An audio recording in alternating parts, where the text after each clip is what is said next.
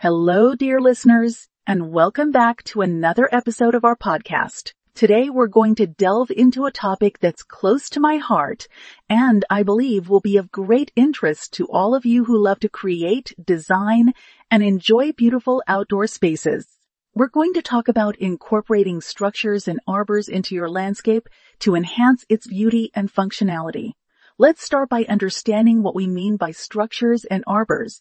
In the context of landscaping, structures can refer to anything from pergolas, gazebos, and pavilions to sheds, greenhouses, and even outdoor kitchens. Arbors, on the other hand, are typically arch-shaped structures that serve as an entrance or a focal point in a garden, often covered with climbing plants or vines. Now, why should we consider adding these elements to our landscapes? Well, structures and arbors can add depth, dimension, and character to your outdoor space. They can create a sense of enclosure, provide shade, and serve as a focal point. They can also provide a framework for climbing plants, adding a vertical element to your garden design. Let's start with structures. When it comes to incorporating structures into your landscape, it's important to consider their purpose, location, and design. Are you looking for a quiet retreat, a place to entertain, or a functional space like a greenhouse or a shed? The purpose will guide your choice of structure. Location is another crucial factor. You want your structure to be easily accessible, but also integrated into the landscape. Consider the views from and to the structure. You might want to place it in a secluded corner for privacy or in a central location for entertaining. The design of the structure should complement your home and landscape. Consider the materials, colors, and architectural style. A rustic wooden gazebo might look out of place in a modern, minimalist garden, just as a sleek metal pergola might clash with a traditional cottage-style garden. Now let's move on to arbors.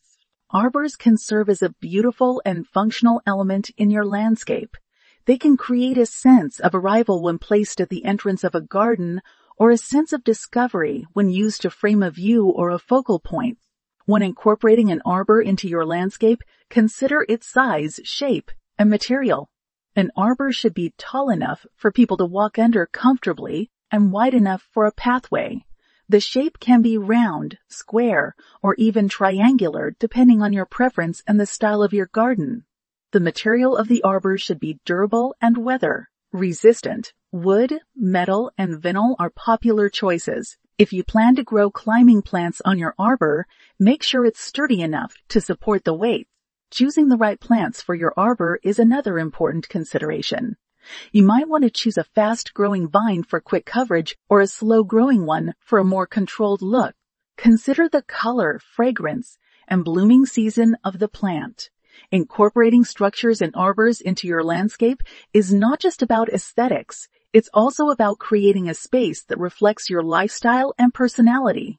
It's about creating a space where you can relax, entertain, and enjoy the beauty of nature. So, dear listeners, I encourage you to explore the possibilities of structures and arbors in your landscape.